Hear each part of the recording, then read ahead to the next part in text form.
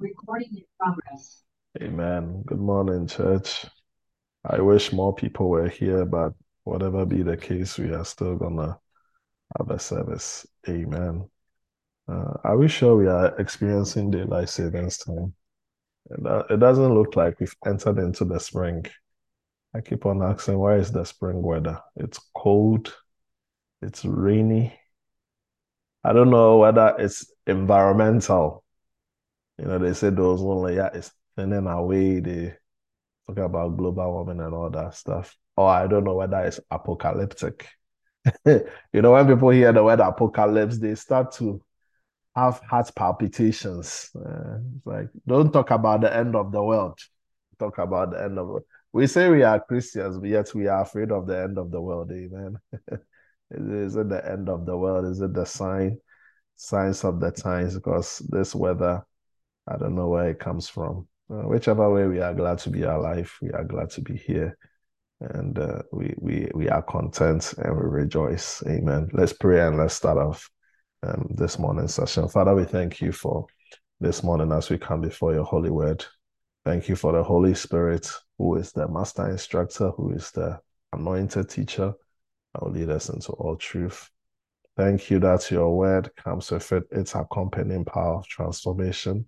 We thank you that the word will be ministered in simplicity and clarity of speech, yet in the fullness and in the power of your spirit.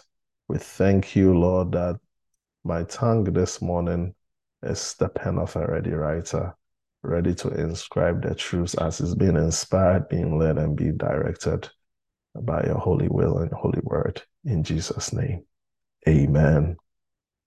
All right, we are continuing our series on the Lordship of Jesus Christ from the book of John, and today is part 74, and I'm ministering under the sub-theme, the other side of discipleship. Please go with me to John chapter 15, verse 18 to 27. John chapter 15, verse 18 to 27. So today we wrap up chapter 15, and next week, God willing, we'll be picking up chapter 16. If the world hates you, you know that it hated me before it hated you. If you were of the world will have its own. Yet because you are not of the world, but I chose you out of the world, therefore the world hates you. 20. Remember the word that I said to you. A servant is not greater than his master. If they persecuted me, they will also persecute you. If they kept my word, they will keep yours also. But all these things they will do to you for my name's sake, because they do not know him who sent me. If I had not come and spoken to them, they would have no sin. But now they have no excuse for their sin. He who hates me hates my Father also. If I had not done among them the works which no one else did, they would have no sin. But now they have seen and also hated both me and my Father. But this happened that the word might be fulfilled, which is written in their law. They hated me without a cause. But when the helper comes, whom I shall send to you from the Father, the Spirit of truth, who proceeds from the Father, he will testify of me, and you will also bear witness because you have been with me from the beginning. Last week, we looked at verses 9 to 17 of this same chapter, where Jesus exhorted the disciples to abide in his life. And we are also his disciples. You see, we've talked about abiding for quite a time, a period of time. And we understand from scriptures that we are not just to abide in Christ, but we must also abide in his love. And when we abide in Christ's love, it is then that we are able to love the brethren, that's our kinfolk, those who share the same Christian faith with us, and also love our neighbor, love man in general. There are some people who are very mean and they say they are Christians, very mean spirited, and they can't easily forgive. And, their human relations are poor. One of the reasons might be you are not abiding in His love. When we abide in His love, love becomes the hallmark. And Jesus once said something in John chapter 13, verse 35, a new commandment I give to you, that you love one another. And He said, by this, people will know that you are my disciples. What would distinctly mark us out as children of the kingdom of light is love, not prayer. This month, another faith is engaged in intensive fasting and prayer for 30 days or for how many days? I think it's 30. And it's not the Christian faith. It's a different religious faith altogether. So people pray, people fast who are not Christians. But Jesus is saying that people will know that we are Christians. We are distinctly marked out because we love. It's not because of our giving. Many people give. Even there are people who don't need to be Christians who give. Just this week, I was reading one of the celebrities, Michael Jordan. He made a donation to Make-A-Wish America, $10 million. It's the largest donation in the history of the existence of Make-A-Wish Foundation. Is Michael Jordan a Christian? I don't really know. But honestly, it doesn't take being a Christian to dole out millions of dollars. Are you understanding me? So that is not what will distinctly mark us out as Christians. What will mark us out as Christians is love for one another. But that will happen when we make a concerted effort to abide in Christ's love.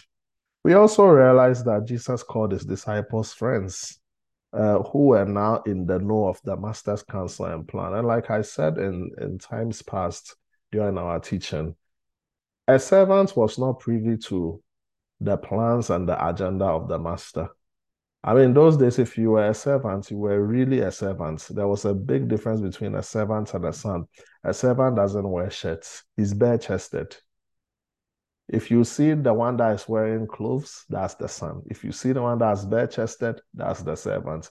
If you see the one with the earring on the right ear, that's the servant. There are things that differentiated. The servant doesn't wear sandals. So you are just treated, it's like you are even relegated. You see the real difference between a son and a servant. And most importantly, a servant receives an inheritance, a servant leaves with nothing. Your job is just to serve at the feet and at the beck and call of the master, and that's it. But Jesus called us friends. You see, this is not just to his immediate audience who are the disciples. This is also to us. We are friends of God. We are in the know of the master's counsel. The gospel is no longer a mystery. It's no longer a mystery. The gospel is as clear as day, is as plain as light. We are friends of God. And God has chosen us to bear for fruit that our fruit will remain. And Jesus emphasized on God answering our prayers. Have you realized that the last 2 or 3 chapters of John, the issue of answered prayers keep coming up? And when we look at John chapter 16, we will see Jesus talking about prayer again. One of the things that I believe Jesus wanted to highlight to the disciples and to us at large is that God answers prayer. So believe in prayer. Make prayer a habit.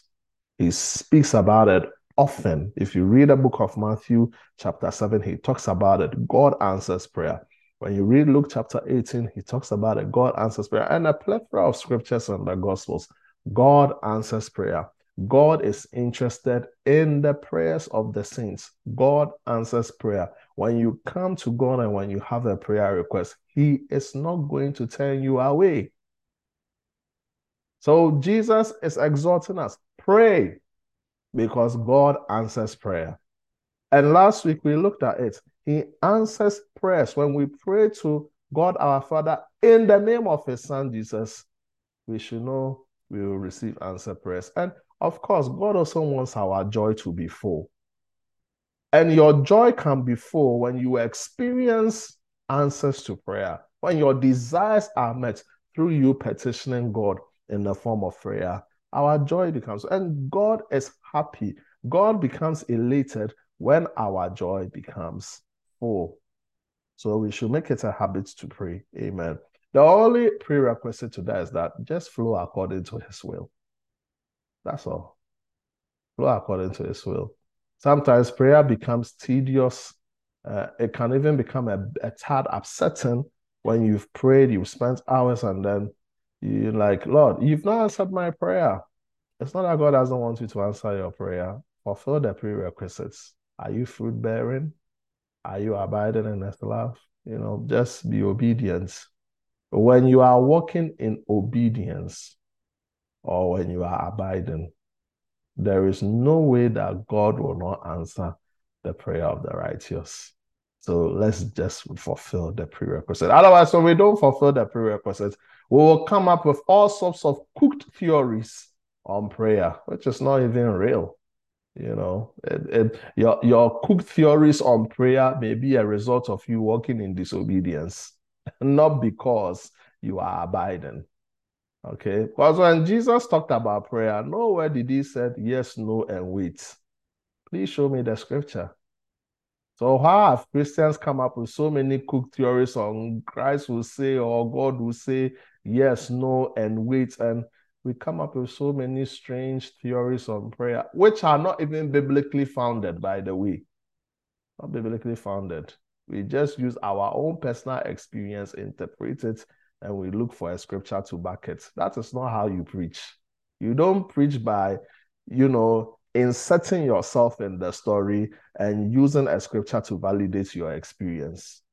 You preach by letting the scripture say what it says and allow it even to challenge you, and then present it as it is to your audience. That's how to preach, not the other way around. Don't come with your experience, your own preconceived idea. It's like, let me look for a scripture that will support my experience. That is wrong. So I really believe strongly that some of the teachings we have on prayer are very ungodly and anti-Christian, because Jesus, who is the author of prayer, Jesus prays more than Paul. Paul will only know how to pray because of what Jesus has given him by revelation. And if Jesus is saying that our Father in heaven delights in answering our prayers, listeners, let's make it a point to pray. But let's make sure that we are fulfilling the prerequisites. Amen. I think one day, if God should impress upon my heart, we need to really talk on prayer. Amen. Especially it's in the pursuit of Christ. I think prayer is a very good topic to look at. Now, in today's scripture, we just read something that underscores to us the price of being a disciple. And we should brace ourselves for impact when it comes to being a disciple of our master, because there is an unpleasant feel to it. You see, Jesus didn't just talk to his disciples about the blessedness of discipleship. He gave them the whole pie of being a disciple, including the not so nice parts of it. Have you met a salesman that sold you a product? He told you all the nice parts about it, and you took the product home only to realize there are some not so nice parts about it. And then when you ask him about it, he will say it's in the fine print. Well, a salesman is smart. If he's going to give you the whole pie, it will affect his commission.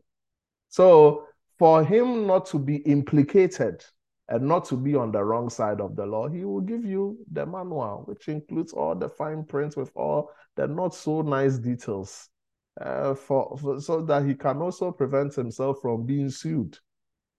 But Jesus was not that way. He gave the whole pie. He gave the big spill on discipleship. Look, there is a blessing in being a disciple.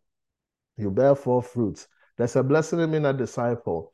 You have the Holy Spirit who will lead you into all truth. The Holy Spirit will be there with you. It's a blessing being a disciple, because one day you are going to go to a place called heaven. In my Father's house are many mansions. Told them all the nice parts about it. But here he's talking about not so nice the part of being a disciple. And it's real. He starts with the world's hatred of us. Many believers don't hatred, so they conform, bend, and yield to compromise. I think my recording just cut out. But like I was saying, Christ started with the world's hatred of us. And many believers don't want to be committed to the cause of Christ. They don't want to be committed to the kingdom of God because they want to be liked. That is it. Many believers don't want to experience hatred, so they conform, bend, and yield to compromise, like I said before the recording cut out. But that's the price to pay. Ladies and gentlemen, there is a not so nice part of being a disciple. There's an unpleasant feel of being a disciple. And we can't scurry over it. It needs to be talked about. The world will hate you if you're a disciple of Christ. And for those of us who are afraid of being hated and we are addicted to affirmation, get ready. The world will hate you. The world will hate you. It's part of the sufferings of being a disciple of Christ. The world will hate us. And for this very reason, many Christians don't want to be committed to Christ because they don't want to pay the price of being hated. And one day, Jesus on earth said that, woe unto you if everybody speaks well of you. Everybody can't speak well of you. They can't. When the Bible talks to us about the world, especially in the New Testament, it normally talks about two things. One, it talks about the cosmic planetary arrangement of the earth. That's known as the world. So like where we live now, we call it the world, right? The arrangement of the earth is the world. The second definition of the world is the system that governs the earth. The system that governs the earth, which the devil is in charge, is also called the world. That's why in Christian parlance, we use words like worldly. And when we are talking about worldly, we are not talking about the earth. We are talking about a system which the devil is in charge. It's worldly. That means it is the antithesis of the gospel and of Christ. But in this particular scripture, when the Bible uses the phrase the world, it's actually talking about ungodly men who are alienated from God and who are hostile to the cause of God. So it's not referring to any of the two definitions I gave. It's rather talking about ungodly men who are alienated from God and who are hostile to the cause of God. Look, we will be hated by the world. Ungodly men. Ungodly men who are in power will want to suppress our voice. Ungodly men who don't know Christ, who are hostile to the cause of Christ, will hate us. This is part of being a disciple of Christ. You see, Jesus didn't want to leave anything to chance. He wanted to make sure that let me give you the whole pie of the message of discipleship. There is a cost. You will be hated. And when the Bible uses the word hate, it means that they will hate us to the point of wanting to harm us. Why would someone want to harm you? Christian brother, Christian sister. Why will somebody want to harm you? But ungodly men who are hostile to the cause of Christ will want to harm us because they hate us. And four things we should know from our passage that Jesus shared with the disciples. He says, if we are of the world, that means if we are like ungodly men will love its own. So we are not part of ungodly men. That is why they will hate us. So Christian brother, Christian sister, if for the sake of your faith, you are experiencing hatred, that is okay. There's a remnant in Hollywood who are Christians and they are really suffering. I remember sometime I was just watching an interview. I became very fascinated. I think one of the Sundays after church, I was listening to quite a number of them. Many of them don't have rules because they said, I'm a Christian. Many of them are not making money. They make one movie and then that's it. It will take probably about years before they will get roles given to them, all for the sake of I'm a Christian, I'm a believer. Or even some of them don't even have to be Christians, just having a conservative view. Having a conservative view and supporting that party, they are two different things. Some may have conservative views of marriage. Some may have conservative views of the family. Some may have conservative views of how children should be raised. That alone is even frowned upon in Hollywood. And there are people who are suffering for that. So the world will hate us because the Bible says we are not of its own. Even today, you will see the great temptation of pastors trying to sound woke because that is the trendy thing. You have to be with the people. But if you want to be a disciple, a faithful disciple of Christ, look, be prepared to be hated.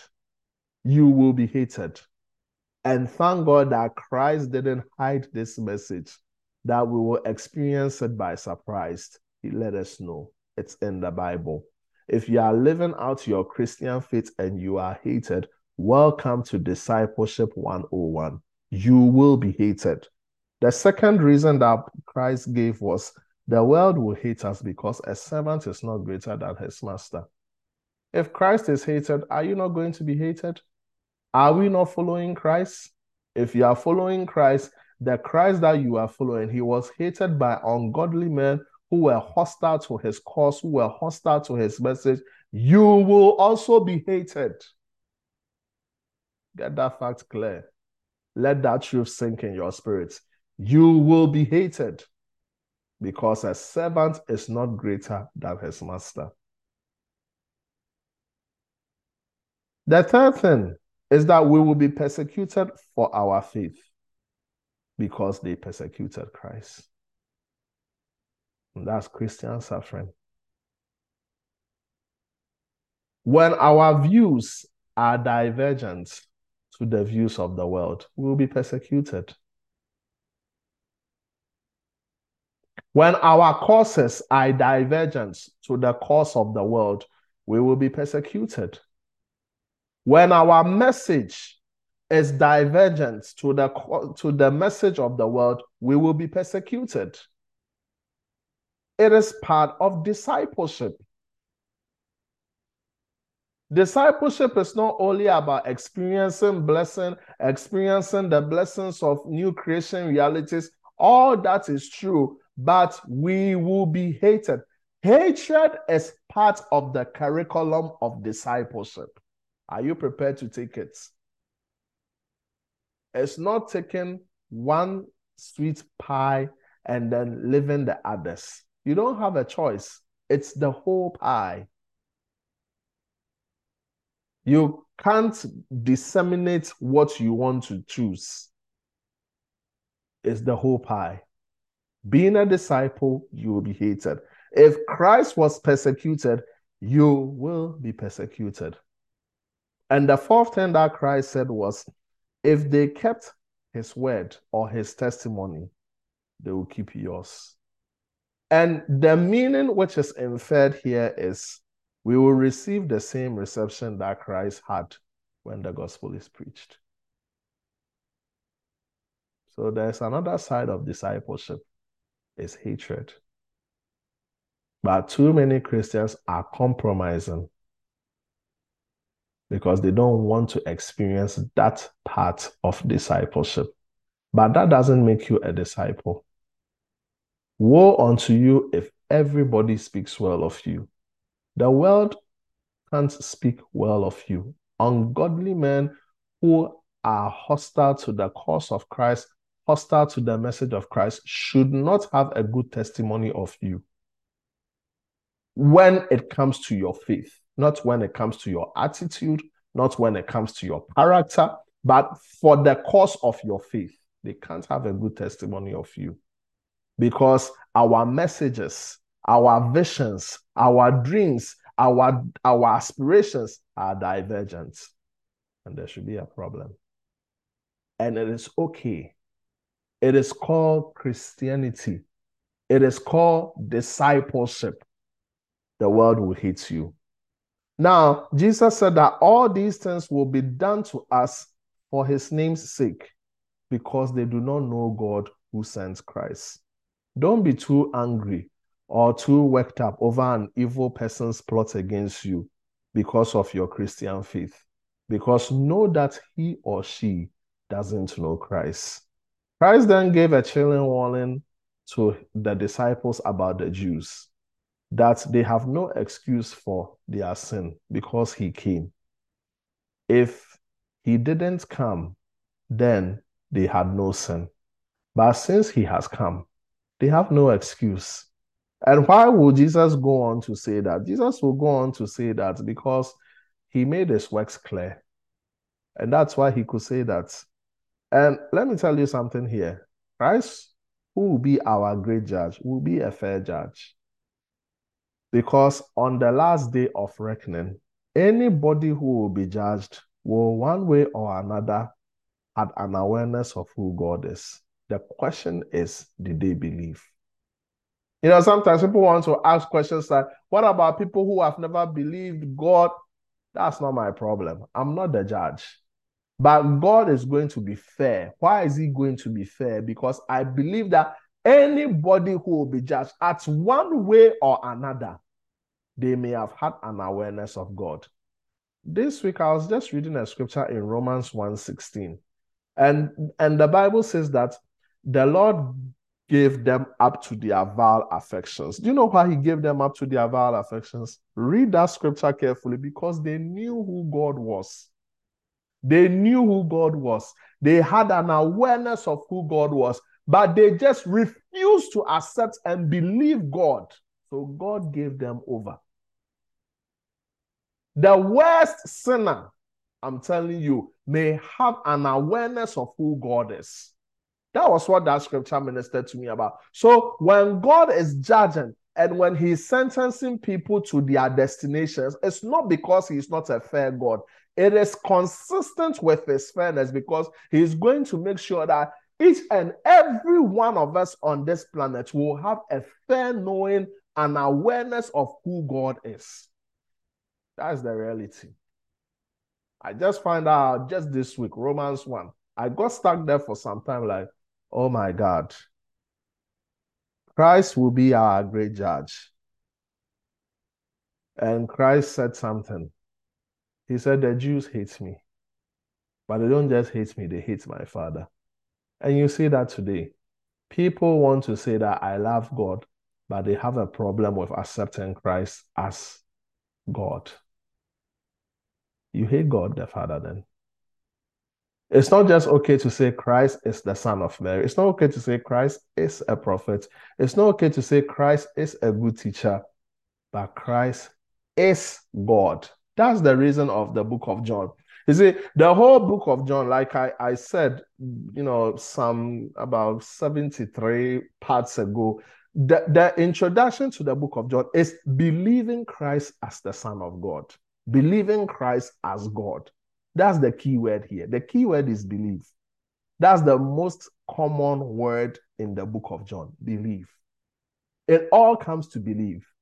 If you don't believe that Jesus Christ is the Son of God, Jesus is Lord, you don't love the Father. The Jews have no excuse for their sin because, like I said, they saw Christ's works. Christ came to authenticate himself as the divine by his works and also by what he said. Christ then talked about the scripture being fulfilled in Psalm 35, verse 19, which says that they hated me without a cause. So that also goes on to explain to us the truthfulness of the Bible. And that's why Christ was prophesied by Isaiah that he will come in the volume of the book. meaning he came to fulfill every prophecy in the Bible. That's why the Bible is a real book. Amen. But most importantly, to become effective disciples and go through effective discipleship, Jesus closed out chapter 15 with the Holy Spirit. And there are three things Jesus said that we have to note about the Holy Spirit. He's called the Helper, he proceeds from the Father, and he's the Spirit of truth. He's the Helper. And if you all do remember, I did some exegesis on who the Helper is. There are 6 words that define the Helper. It's somewhere in our series. You will get it. Because I'm out of time, I don't want to go through that. But he's the Helper. He proceeds from the Father. The Holy Spirit doesn't proceed from hell. The Holy Spirit is not the spirit of error. The Holy Spirit proceeds from the Father. He's from God. And the Holy Spirit is the Spirit of truth. So in the book of John, we are now getting the concept of the Trinity. God the Father, God the Son, God the Holy Spirit. Like I said, Trinity is not really in the Bible. It's a Latin word, okay? But it encapsulates the biblical position of God in 3 persons, 3 co-eternal, co-existent persons making the Trinity. Amen. Now, what would the Holy Spirit do? 2 things. He testifies of Christ and he bears witness. He testifies of Christ. That's to bear witness. And he helps the believer to testify. That scripture is in Acts 1:8. And when you receive the Holy Spirit, you will have power to be my witness. What does it mean to be a witness? To testify, to give evidence. Let's use the word to give evidence. What evidence are you giving? I'm giving evidence of the existence of God in my life. That's witnessing. You are bearing witness. You are giving evidence. You are giving evidence of something that you have experienced or you have seen. That's why you are called into the court of the law to give witness. You give evidence. You attest to the fact. You are attesting to the fact that Christ is Lord. It's the Holy Spirit that will help us to do that. But for you to be an effective disciple, you will have to learn about the Holy Spirit you will have to learn about Christ through the Holy Spirit's testimony of Christ. Are you understanding me? Who is the Holy Spirit testifying of Christ to? The believer.